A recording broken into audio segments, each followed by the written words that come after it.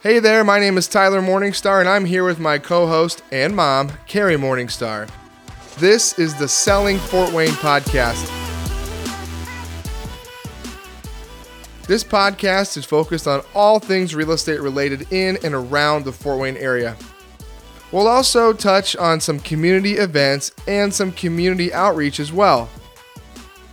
Thank you for taking the time to listen. Now, let's dive into today's episode.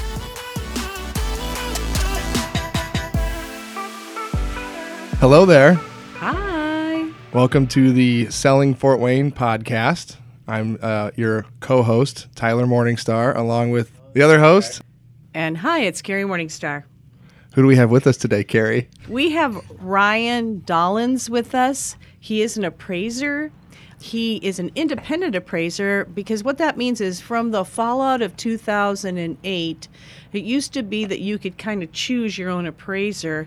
And now, and Ryan, at any time you can correct me, but now they go through a system where each person is just randomly picked to do an appraisal. And that's what Ryan does. Ryan, tell us a little bit about you, your company name, and how long you've been in business. Yeah, like Carrie said, I'm Ryan Dollins with Dollins Appraisal Services, and I have been appraising for about 3 to 4 years, and we're located in southwest side of Fort Wayne, and we typically operate in Allen County, Whitley, Huntington, and sometimes Wells. Ryan, was I correct in stating what happened in 2008 and what's transpired now? Is that a true statement, or can you expand a little bit on that? Yeah, typically the lenders that require an appraisal, they have to go through an AMC, which is an appraisal management company, and the AMC typically has a list or roster of appraisers that they select from, and they have chosen those appraisers from in the market area, and they'll select randomly for each appraisal that comes through. You said you've been in the business 3 to 5 years. Were you a real estate agent prior to that? Correct. Yep. I was a realtor for about a year or two, and then I started getting my trainee license to become an appraiser. You said training license. Do you have to be licensed to be an appraiser? Yes. So in order to become a real estate appraiser, you need to work as a trainee under a supervisor for 2,500 hours and 2 years. And during that process, you'll have a trainee license. And then after you have completed the 2,500 hours and 2 years working under somebody, you'll have the chance to take an exam to become a certified residential appraiser, which is what I am. And then some people, if they want to work in commercial, they'll have to complete additional hours and additional training, and they can become a certified general appraiser. So who regulates appraisers?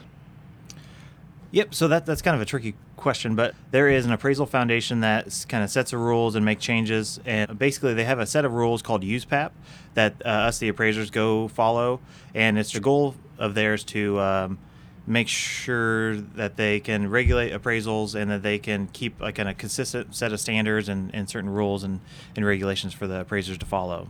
Is it true, Ryan? I don't know if this is true or not, but to maintain your license, they take all the appraisals you have done in the course of the year and you have to be within 1%. Is that true? I haven't heard that before. Okay, I just made that up. I wanted to see. Good thing you talked first. No. I had heard that before, so I don't know. So do you have any sort of, so you're consistent, which I guess goes back to the regulations, where they're watching what you're doing or where you're coming up with the pricing or something like that? Do I have that, or the people that are regulating it? The people who are regulating it. I mean, is there a standard or something that you have to be within a certain percentage or anything like that in the course of the year? Or is it every 5 years?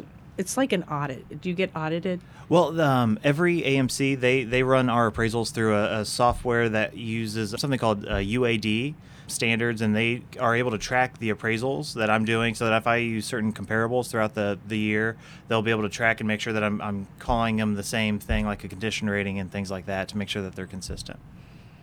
Interesting. If that makes sense. So I kind of feel like when I am out in the field, that appraisers are like this mysterious boogeymen, and people don't really understand how they work or what they do or how they operate. So could you kind of walk us through from beginning to end your process on your end of things? Yeah, so typically we receive an order from either a lender, an AMC, or potentially a private client, whether that's like an estate sale or if they're buying a property cash. And they'll Hold on, let me interrupt you real quick. When you say you receive an order, does that mean, like, how does that process work? Are you in a queue? Or is it anonymous? Is it a blind order? Like, you see what I'm saying? Like, is there a bias there? Is the bias removed? Yeah, they try to remove all bias, but each lender will send me an appraisal, and I'll have the opportunity to either accept the appraisal, accept the fee, accept the due date. If I don't like the due date or if I don't like the fee, I can counter it to them and say, okay, I want to complete it for this fee, and I won't be able to complete it until this date. And if they accept it, then I'll carry on with the order, or if I decline it or they decline my conditions, then they'll send it to the next appraiser on their roster. Gotcha. Okay. Sorry, I didn't mean to interrupt you, but go ahead. Yep. So then once we receive the order, we'll plug it into our database that helps schedule all the appraisals. We will pull all the information, the research and data on the property, and then we will reach out to either the real estate agent or the borrower to try to schedule the appraisal. And then after we schedule the appraisal, we'll go out to the property. And some appraisers do it differently. I typically pull the comps before I go to the house. And then I get kind of an idea what I'm looking at before I get there.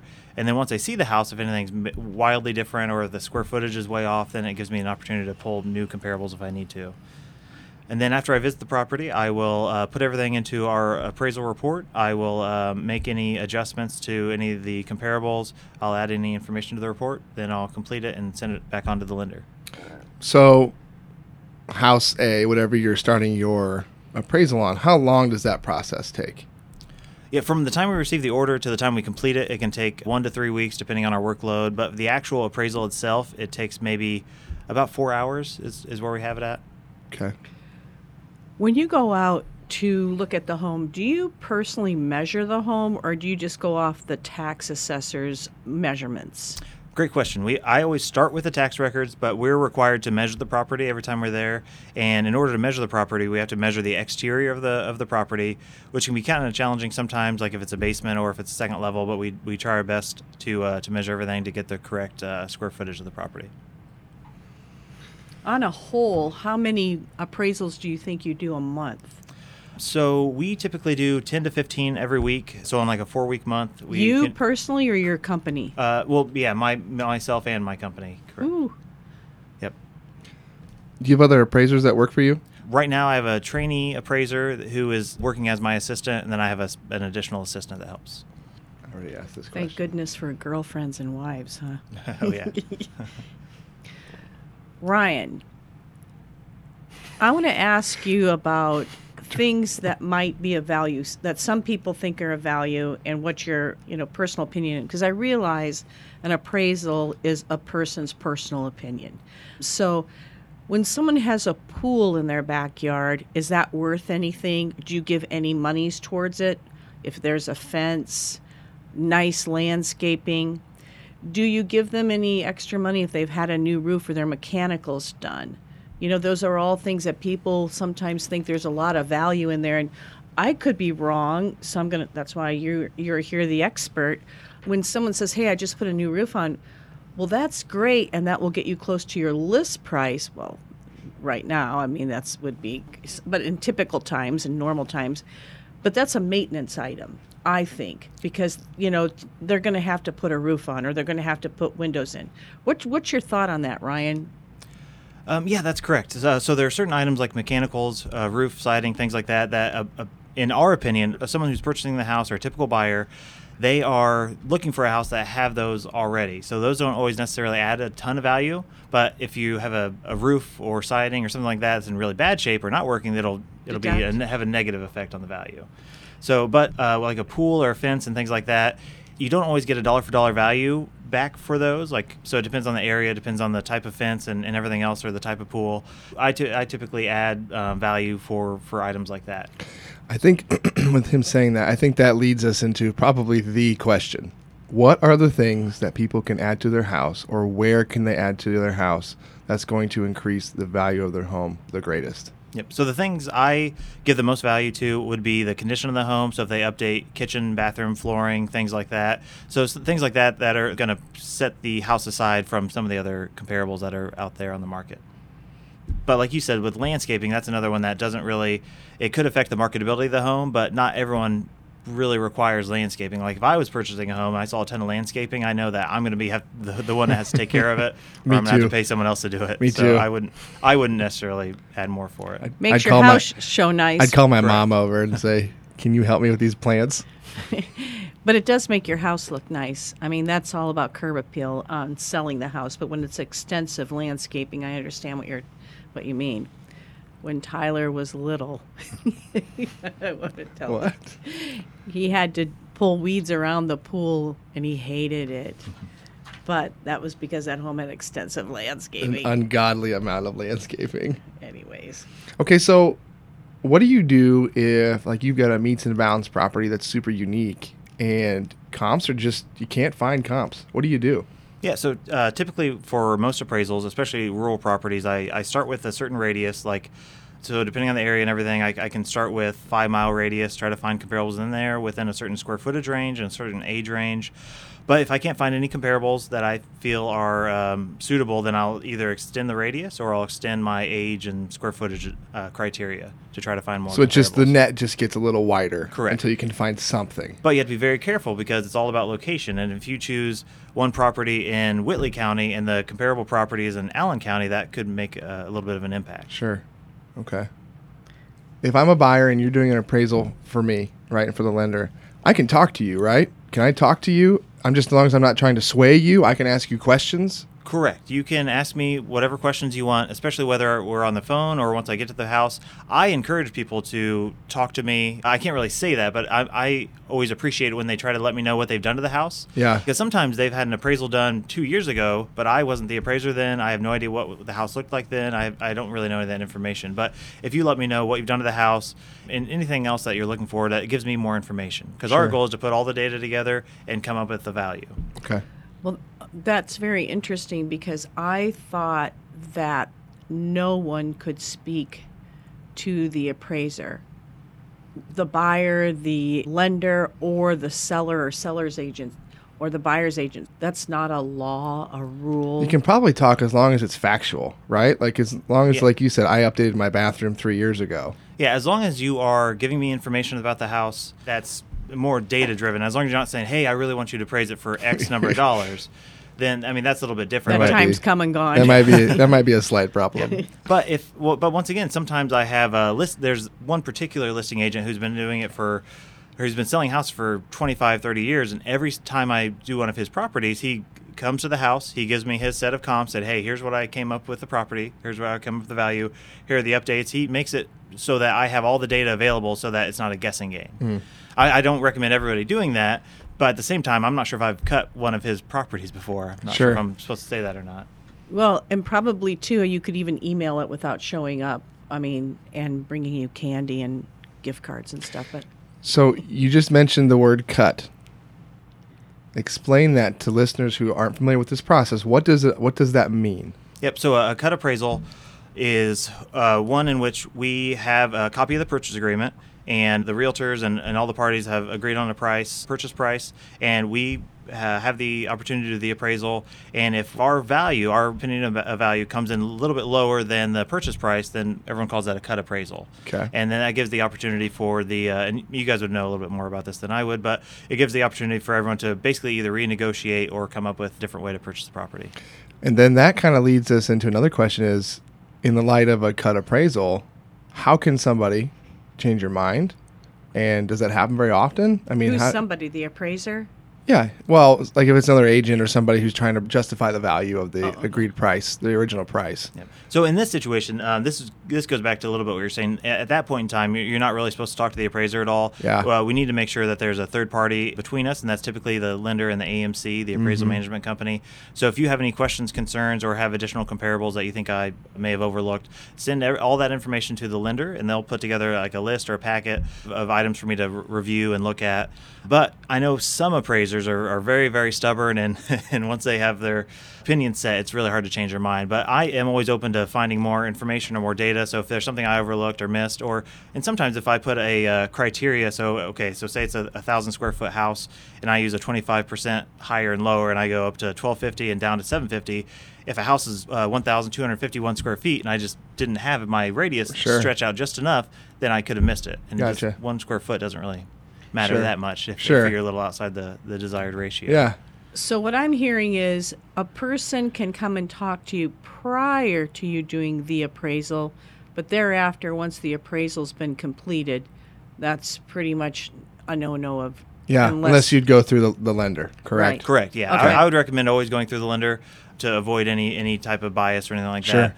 But in order to get into a property, especially for like refinance, I have to talk to somebody. Otherwise, you'll have a stranger knocking on the door and you won't let me in. I have been in the business a long time. We know. But there used to be a thing called the Marshall Swift appraisal. Have you heard of anything like that before? Yeah, there's a Marshall Swift handbook for coming up with cost approach, and it has basically a set of values for everything with a house. So when we're coming up with the cost approach, we're trying to come up with what we think the value of the home is based on the construction materials minus any depreciation on the home. And the Marshall and Swift handbook will help us come up with those figures. Is that something that maybe you're using more often right now because of, homes selling for much higher than list price, and also because to duplicate it or, rebuild that house with the price of materials right now, the replacement cost would be outlandish. Have you used the Marshall Swift lately? Well, normally when we are doing the cost approach, we can either use the Marshall Swift handbook or we can use local builder pricing because we still appraise quite a few new construction homes. But typically a lender is going to require or recommend that we focus more of our efforts on the sales comparison approach. So we may not look at the cost approach as much. Tidewater. Does that term mean anything to you? I've heard it before, but I can't You haven't remember ran what into it's it? called. Yeah. Have you ran into that before? What is it? I've only ran into it one time, and Mike might have to cut all this out because we're just talking at this point. I only ran into it one time. I had a listing, and the buyer was a VA, and it got cut like $20,000, and I had like 2 weeks to try to find comps to give to the appraiser, and they called it Tidewater, and I'd never heard of it before. I was like my first year. I didn't know what that was. Have you ever?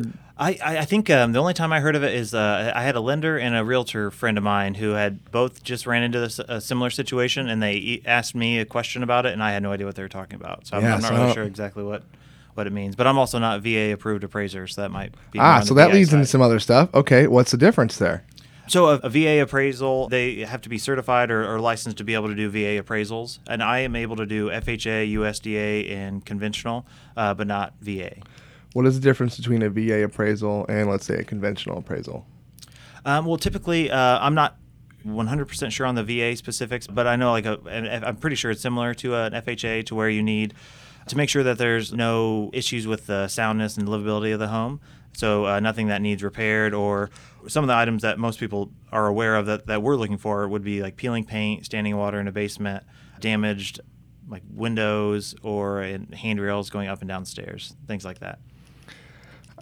I have a question, but I don't know how to articulate it. Maybe you guys can help me formulate the question. With the way things are going, with houses going $20,000, $30,000 over list, how are you how are you keeping up with that? I feel like that'd be really difficult. And that I just want to, because I think this will coincide with this. So a home sells, you have it listed, let's say, for $270, and then it sells for $300. What's going around here in our office is, well, before it goes pending, move the price up to the $300 to try to get the full appraisal, because obviously right now what's happening is appraisal gap monies. And how I would think, since you're going to see the history of the listing, would that really make a difference? It doesn't make that much of a difference because we do see when it was listed, what it was listed for, and we see all of that information as long as we're looking for it. But sometimes if an appraiser is going a little bit too quickly, they may not notice it as much. But really, I want to say this the right way, it doesn't really matter what the house is listed for, because we're just coming up with what we think the market value is. Mm-hmm. So if we come in lower than the purchase price, whether it was listed higher or lower, I mean, we're supposed to really overlook some of that. But our goal is to come up with what a typical buyer would pay for a property. But if there are no comparables or no data out there to show that, then we're kind of stuck. Ryan, I had an appraiser call me because I had a home sell for $20,000 over the asking price. And he said to me, I've never had this before, he said to me, did you have any other offers? And I said, yes, I had 4 other offers. And he said, were they all above the asking price? I said, yes. He said, would you mind sending me a copy of all your offers? And I said, yes. And then it appraised, and afterwards I called him after we closed, and I just said, why did you want to see what the house, why all the offers? And he said, a house is worth what a buyer will pay for it. And if you had 4 offers and 4 people were willing to pay above asking price for it, then I feel that it was worth that. Have you ever heard of that approach? Yeah, I if there are multiple offers on the property, I like to know about it. I don't typically ask for all of the other offers, but a lot of times I take the person's word for it if I need to, or if I see the escalation clause and everything else. But I mean, that's our goal, is to come up with what a typical buyer would pay for the property. But I'd be curious to see if there were enough comps, or what comparables he used, or if he used any type of time adjustment, or how he did that. But what's time adjustment? So, especially in this market, we have the ability to. So when we are looking at our side-by-side comparison, if we have the data to show that if the house sold 3, 6, 9, 12 months prior to the effective date of the appraisal, and we have data to show that the market has increased a certain amount, then we can add a time adjustment, which adds value to the comparables in order to show where the market's at from when it sold. That makes sense. Mm-hmm. But I've also seen, on the flip side, I've seen a lot of appraisers that don't want to do that. But sometimes little markets within Fort Wayne are a little bit different from each other. So sometimes there's not enough data to show, even though it looks like it's improving on paper, there's not enough data to show that it should be increasing or what the actual percentage is. Okay, Ryan, I got another one for you. If I was talking to an appraiser, and he told me that age didn't matter to him because, well, it mattered to him providing the mechanicals were updated. So if he was looking at a brand new home and he was looking at a home that was 30 years old, one's brand new, of course, everything is new in it, but the 30-year-old had new mechanicals in it, roof, furnace, central air, windows, he's not going to give any age adjustment. What's your thoughts about that?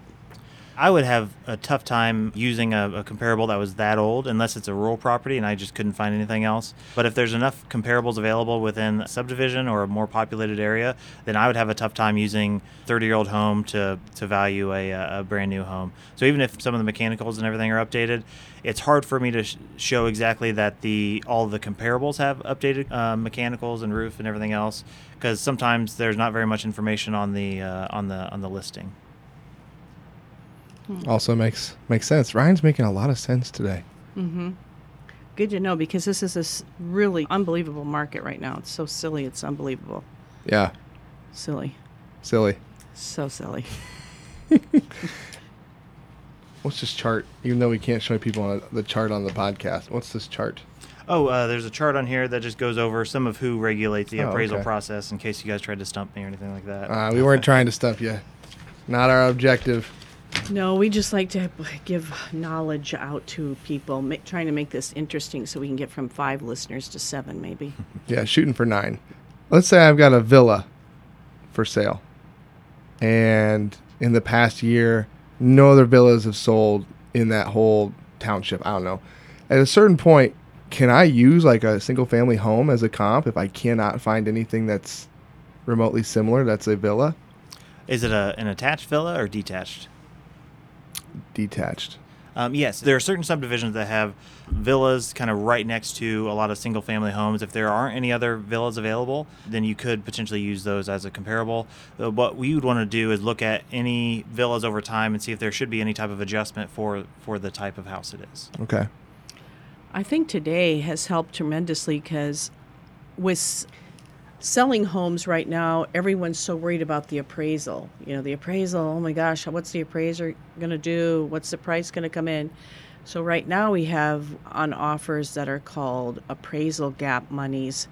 And what that is the buyer is willing to pay the difference between the appraisal price and the purchase price that they've offered. That is getting to be quite common right now on our purchase agreements. When you see something like that, Ryan, on the purchase agreement, does that affect you in any way in regards to seeing that the buyer is willing to pay that? Great question. I try not to let it influence me as much, because once again, we're just trying to come up with the value of the property. It doesn't really matter as much whether the buyer's supposed to go high or low. I've had some realtors ask me that same question to see if I'd be more willing to cut the appraisal because I know they can come up with the gap money, or whether I'm more likely to appraise it higher. But once again, we only have certain data available that we can use to try to come up with the value for the home. So do you guys normally put that right on the purchase agreement, or do it in an addendum the appraisal separately? gap? Yeah. Yeah, it's right on there. Okay. We handwrite it on, but it's on there. Yes. You literally write it with like a pen. Just type it in. Well, whatever. I mean, it's not a permanent paragraph on the purchase agreement It might as well be right now. right now. You might as well yeah. add it.